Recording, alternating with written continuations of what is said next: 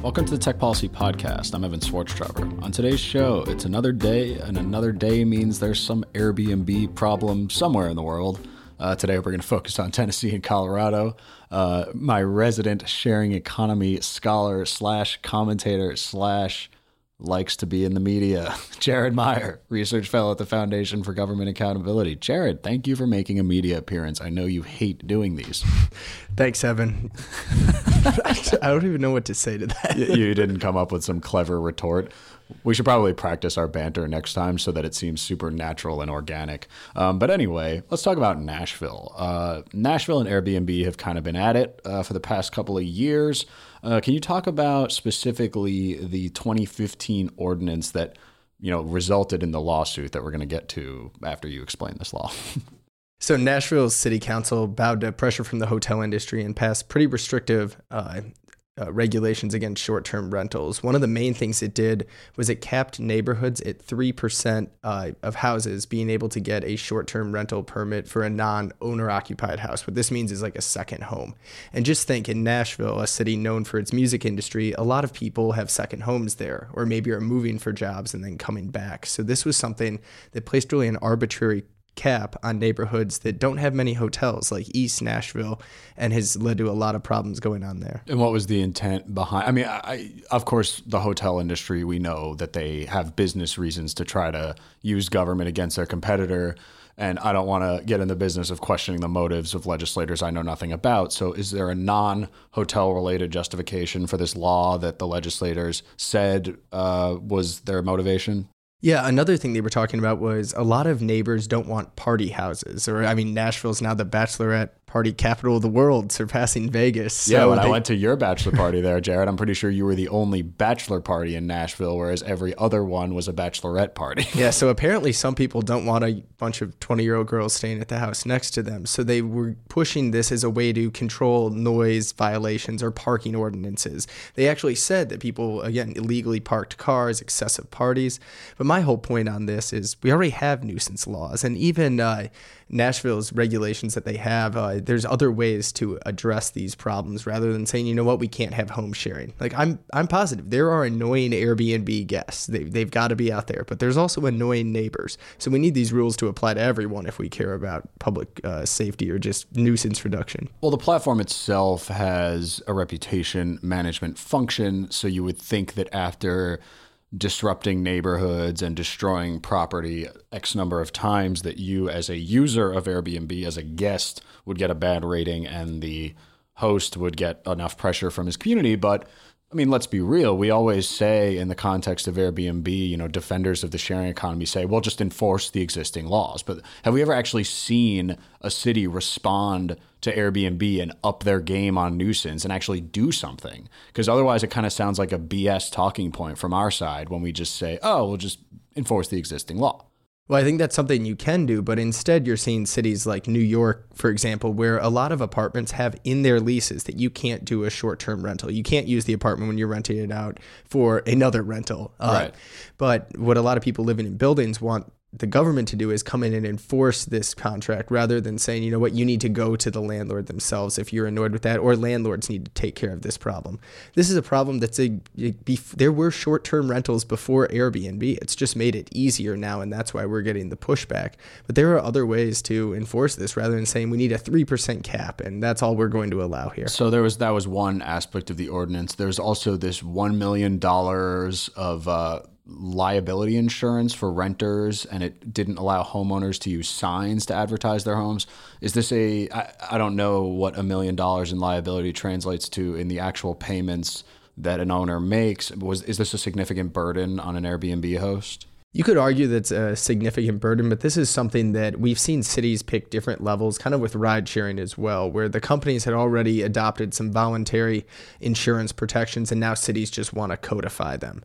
And what's going on here with the signage, actually, when this ordinance was challenged in court by the Free Market Beacon Center of Tennessee, they found that saying that you can't put a sign that says, Jared's Airbnb, that's unconstitutional, saying that you can't do that. Why? Because of freedom of speech? Yes, that was the argument. Because you're putting a sign on your own property. So we've actually seen that's kind of funny because we've talked about Airbnb on the show a million times about people trying to ban the online advertising of short-term rentals as a way of attacking the platform.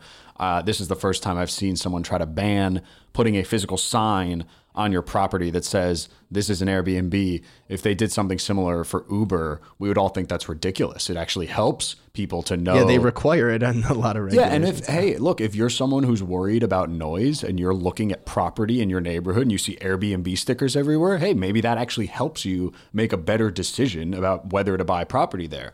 Now, a lot of times Airbnb's on the defensive, right? It's like, just explain to me how you're not destroying my city, right? But, we talked about some of the problems, right? The potential pitfalls, noise, a bunch of suitcases. What about the benefits? I mean, a lot of times we don't talk about the benefits. Why should a city like Nashville embrace Airbnb? Does it do anything for Nashville? Well, the first thing I'd like to point out is the city inexplicably is giving millions of dollars. They don't even know how much they've given to hotels to incentivize building more hotels. Why? Why are they trying to build more hotels? Well, the reason is Nashville has the most expensive hotel prices in the entire country. I was just staying down there and it was over $300 to just stay in a normal room, not even a fancy, just a courtyard. It's $300. More than New York, San Francisco. Yeah, a similar hotel. I stay in those in New York as well. They're about $180. So it's almost twice as much to stay in downtown Nashville as it is to stay in Manhattan. Is that because of all the bachelorette parties, or is it because people love country music? I mean, I like Nashville. I've been there twice. I'm a little baffled that it outprices New York and San Francisco. I think the city's grown so much and it just hasn't allowed the number of hotels to build up in the past. So wait, now are you suggesting that supply and demand has an effect on prices? Get out of here. But what's crazy is that in the face of this problem, they have something that could solve it, Airbnbs. And there's not much housing in downtown Nashville, where Airbnb was bumping into this 3% cap. As I said, it was in East Nashville or South Nashville, some of the more residential neighborhoods where they don't have any hotels. So I just think this is a problem that already solved itself. Why is Nashville they can't even keep track of how many millions of dollars to build more hotels when Airbnb came in and helped them out with their problem? So it's solving the problem of scarcity in the short-term rental market, meaning there aren't enough hotels. And you and I went to a conference, and I remember a lot of the conference people with the large budget organizations were just staying in the hotel. And I was like, no, I'm going to Airbnb 15 minutes away. And even if I Uber every single time, it still makes sense for me to do this. What about the other concern, though? We always hear about this concern that Airbnb, because if you're incentivizing second home ownership, you're constricting the supply of long-term housing. So that's the key. We talk about short-term rental. What about long-term living? Does Airbnb constrict the housing supply and then increase rent in a city like Nashville? I think the most important thing to point out is the vast majority of Airbnb hosts are renting out their primary residence. There are second homes, and that's what Nashville's ordinance specifically focuses on. But I just want to make sure that people understand that the vast majority of Airbnb homes are not second homes. But with second homes, I think they're an important part of the sharing economy, putting dead capital to use as well. The plaintiffs, when they sued Nashville over the ordinance, was a family called the Andersons, and they were going to rent out their home because of a work opportunity. They were going to leave. I mean, in the music industry, this happens a lot. The husband had a chance to go off and he wanted to bring his family with him, but they didn't want to sell their home. They wanted to come back to it. But in order to afford this, they needed to rent it out on Airbnb while they were gone. So they challenged the city, and they were able to win on the signage and on the cap, not the cap itself, but that the ordinance was written so sloppily, there was no way to tell if they were a bed and breakfast or an online short-term rental or what category they fit into. Yeah, I want to hone in on that a little bit because that's constantly a problem with these Airbnb laws. It's the way that they are defined, and there is often confusion. So a bed and breakfast, as we traditionally think of it, that's regulated more like a hotel, right? It depends on which city. Some cities have more lax laws. Other ones will have certain parts of the hotels, like, let's say you need sprinkler system or something along those lines. So, and the law did not, of course, define that. But this is kind of a Pyrrhic victory, right? Because we had the Beacon Center team up with the Andersons, and they won, but they didn't really win, right? Because as you pointed out in an article for the American Spectator, which we will link to in the show notes for today, the judge opened the door to future Like they're basically inviting the city council to go back to the drawing board and fix the law so that they can win, right? Yeah, it's just have someone who, isn't an intern write the regulation next time to make it clear what it's supposed to do. And that's why I think it's important to point out the realities of what Airbnb is doing for Nashville. It's helping to address the housing shortage, and it's bringing more tourism money into the city. I mean, studies have shown that Airbnb guests stay twice as long and spend twice as much money as those who stay at hotels. And again, as we talked about, they'll stay in neighborhoods that aren't filled with hotels, so spreading the tourism wealth around the city. I think what happened was this delay gives people a chance to realize and just put pressure on the city council to say, hey, you need to justify these regulations. You can't just throw out that 3% cap without backing up the numbers, because now people just gobbled up those permits. In certain neighborhoods, you can't get one anymore, no matter what your situation is. Now, does government have a legitimate interest in preventing quote unquote illegal hotels, and illegal by definition of the government? In an anarchist world, they wouldn't be illegal. But let's say that you've got real estate companies with big money. They see the boom in Nashville. They come in, they buy up an entire block and just rent them all as short-term rentals. Doesn't that constrict the housing supply? Or are you saying it's not an illegitimate concern, it's just that it hasn't happened? Or, I mean, would you be comfortable with government trying to address that problem, or what? I mean, I'm just trying to get to maybe a place where we can see that there's legitimate concerns and figure out what government should be doing, because we can sit here and hope they do nothing. But that doesn't seem to happen. I think as long as you can build a home that fits residential permitting requirements and ordinances on the building codes when you're putting it up, if you want to rent it out short-term, long-term, if you want to live in it, the same regulations should apply. Because if a regulation is truly necessary to keep someone safe in a house, like let's say fire sprinklers or an extra door or a wheel, let's say an elevator, I don't know, pick anything, it should apply to all homes. I don't like when the government's coming in and saying, oh, well, we're going to categorize your home under this bucket, and therefore different regulations have to apply. And especially when it comes to renting, I don't see the difference between renting out for 29 days and 31 days, because usually 30 days is the limit that defines short-term or long-term rentals. That seems kind of arbitrary. Now, I mean, getting to the legitimate concern here, instead of just trying to blame Airbnb or try to manipulate short-term rental regulations as a way of solving legitimate problems, if we decide that Nashville is booming and there's not enough housing, and what can cities do to address problems of cost of living without blaming online platforms? Because a lot of cities like New York and San Francisco, it's not like cost of living was not a problem before Airbnb showed up, but it's important, I guess, for people like you and me who want the sharing economy to succeed and they want it to remain largely unfettered. We need to address the underlying problems that are motivating people, like affordable housing.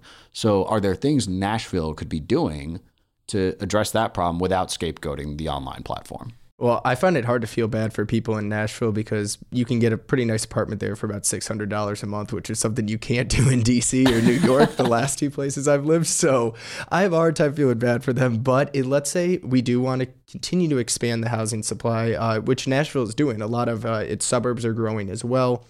People are building there. It's not like, let's say, San Francisco or LA, where there are legitimate problems where they just practically have built nothing. Yeah, you can't build in the exurbs, so the cities just keep getting more expensive. Yeah, and in San Francisco, you really can't build at all. So there's other places where I would say obviously we all know high rents didn't just start in 2008 when Airbnb began, especially in cities like New York and San Francisco. So when politicians are blaming these companies for the rental crisis, I think that's kind of blaming the new guy in town. But there's a lot of cities like Nashville, I would say they don't have a housing crisis by any means.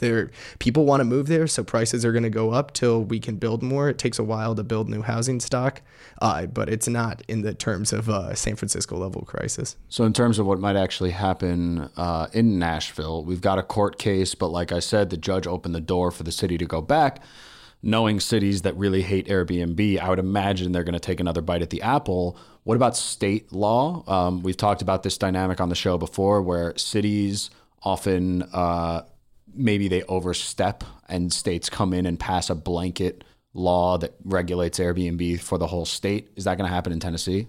I think it's going to happen. Tennessee, they're a very conservative legislature, and I think they're trying to rein in what they see as blue cities, cutting off innovation.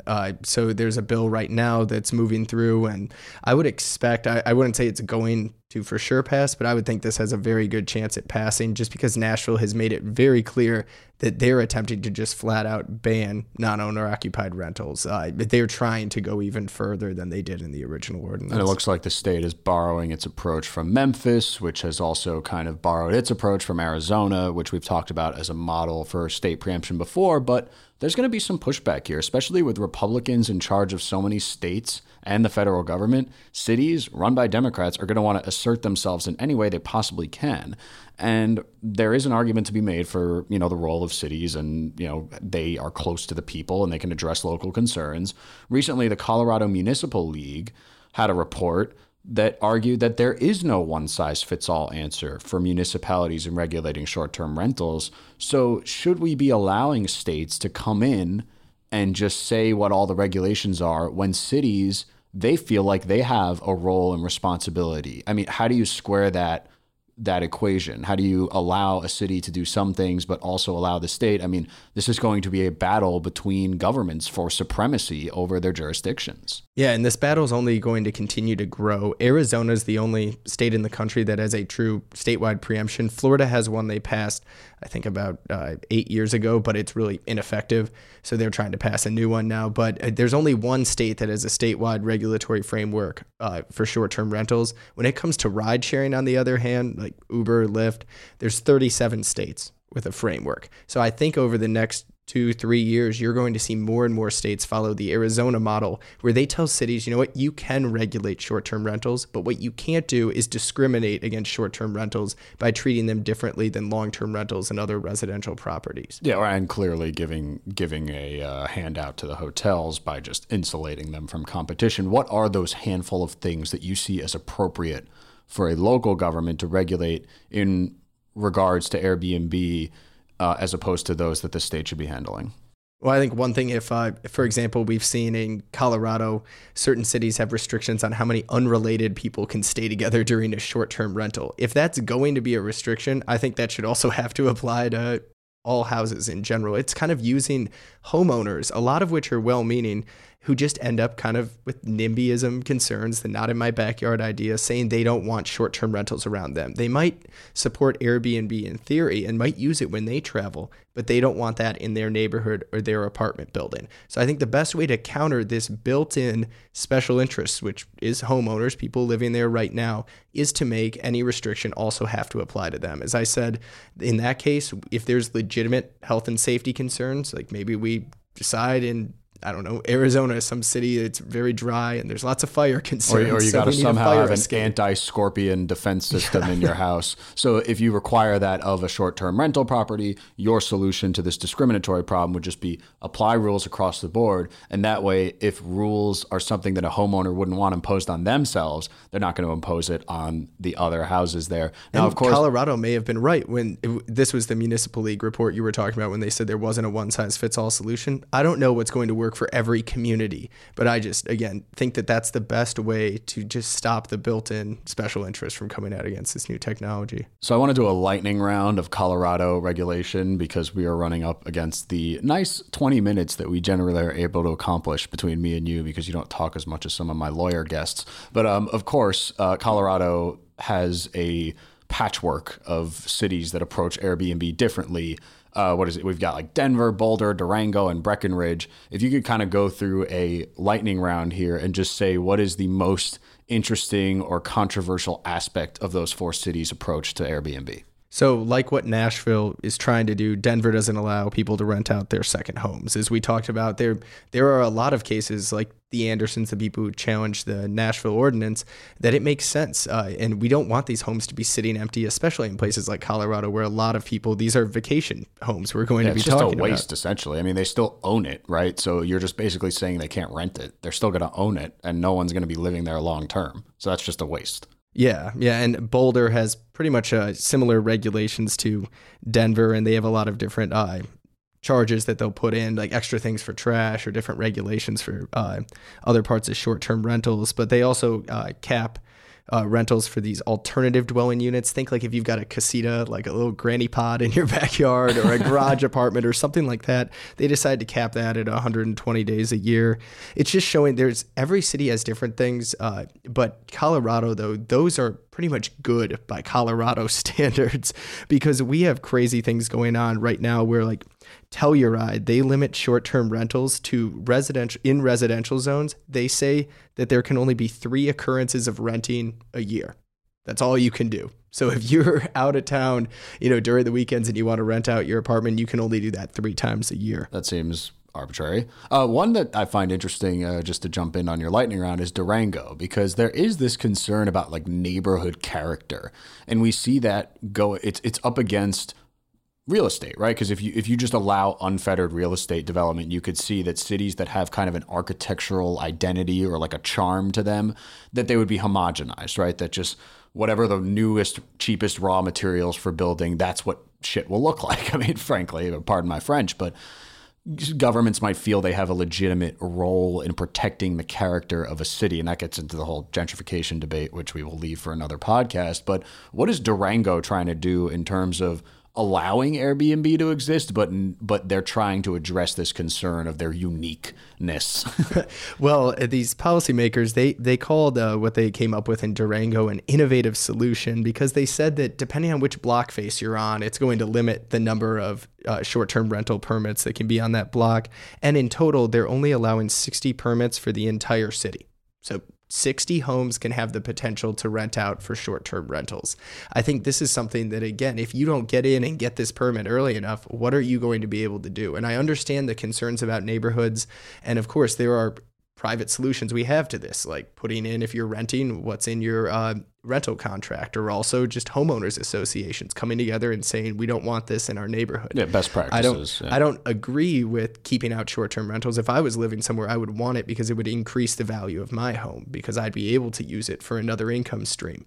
But if that's what they decide to do, I think this is better left to things like homeowners associations, or if it just comes to building in general, there's other ways to limit development in true, let's say, a historical area. This is kind of why Arizona had to pass their bill, because of a lot of smaller mountain towns, similar to the vacation areas in Colorado, they just didn't want anyone else to come in. It's almost like all those Americans who move to Hawaii and then don't want anyone else to move to Hawaii because they think they're ruining the character of the state. Mm-hmm. It's this whole idea of, well, I got here to Durango first. Now, I want to keep it exactly like it was when I arrived. I don't want it to grow. I don't want it to develop. I don't want the locals to have any more work opportunities. It's kind of an interesting, again, this not in my new backyard idea that's going on. And that's why I think Colorado should also consider some sort of legislation to at least make more base. It doesn't have to go as far as Arizona. It's like Arizona's close to what I think is the ideal legislation, but just do something so that these cities aren't running and doing entirely different regulations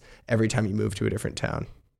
So last question, I'm curious about registration requirements, because it seems kind of like a benign thing, right? Okay, we'll allow Airbnb in a various city or state, but we are going to require that you just go down to one of the government offices and say, hey, I'm a rental property. You might be able to think of some legitimate government purposes in that, maybe for nuisance laws, they can narrow down their focus, whatever. But have you seen that registration is a real impediment to people using platforms, and that depending on the way it's done, people just give up? Maybe they were doing a couple weekends. Airbnb wasn't a huge deal in their life. So when they see some cumbersome registration regime, they just say, screw it. Is that a pattern that you've noticed across the country? Well, I think you can see with any sort of this online platform economy, every single barrier you put up to entry decreases participation, because a lot of it's part-time or just for supplemental income. But a normal, an argument for registration, let's say paying a $25 fee and going and just registering your property as a short-term rental, that's something I don't see any reason to fight back against. But the danger is a lot of cities, when they say registration, what they mean then is you're signing away pretty much your property rights, like what was going on in Chicago, which I know the Goldwater Institute's been challenging, where you're signing away, you're saying that anytime the city can come in and inspect your short-term rental then for no reason whatsoever other than that you registered it. So I think registration in theory, there's no problem with that, especially as long as it's just something to defray the government cost, not, charging $10,000 to get a registration or a permit. But when it comes with all these other strings attached and that you're signing away your property rights, I think that's where we're seeing big problems. Well, we'll link to your op-ed about the Nashville situation, and depending on when your Colorado article comes out, we can add that to the show notes as well. My guest has been Jared Meyer, Senior Research Fellow at the Foundation for Government Accountability. Jared, always a pleasure. Thanks for having me, Evan. Follow us on Twitter and Facebook at Tech Freedom. Let us know what you think of the show. Send us an email at media@techfreedom.org. Find this podcast in the iTunes store. Please leave us a review. It will help others find the show. If you like this podcast as much as you hate opening your wallet, you can help us out for free. Go to givewithdata.com, answer a couple questions, and Give With Data will send us $5 as a charitable donation on your behalf. See you next time. The Tech Policy Podcast is produced and distributed by Tech Freedom, a nonpartisan, nonprofit think tank in Washington, D.C. To learn more about our work, make a tax-deductible donation, or find other episodes, find us online at techfreedom.org.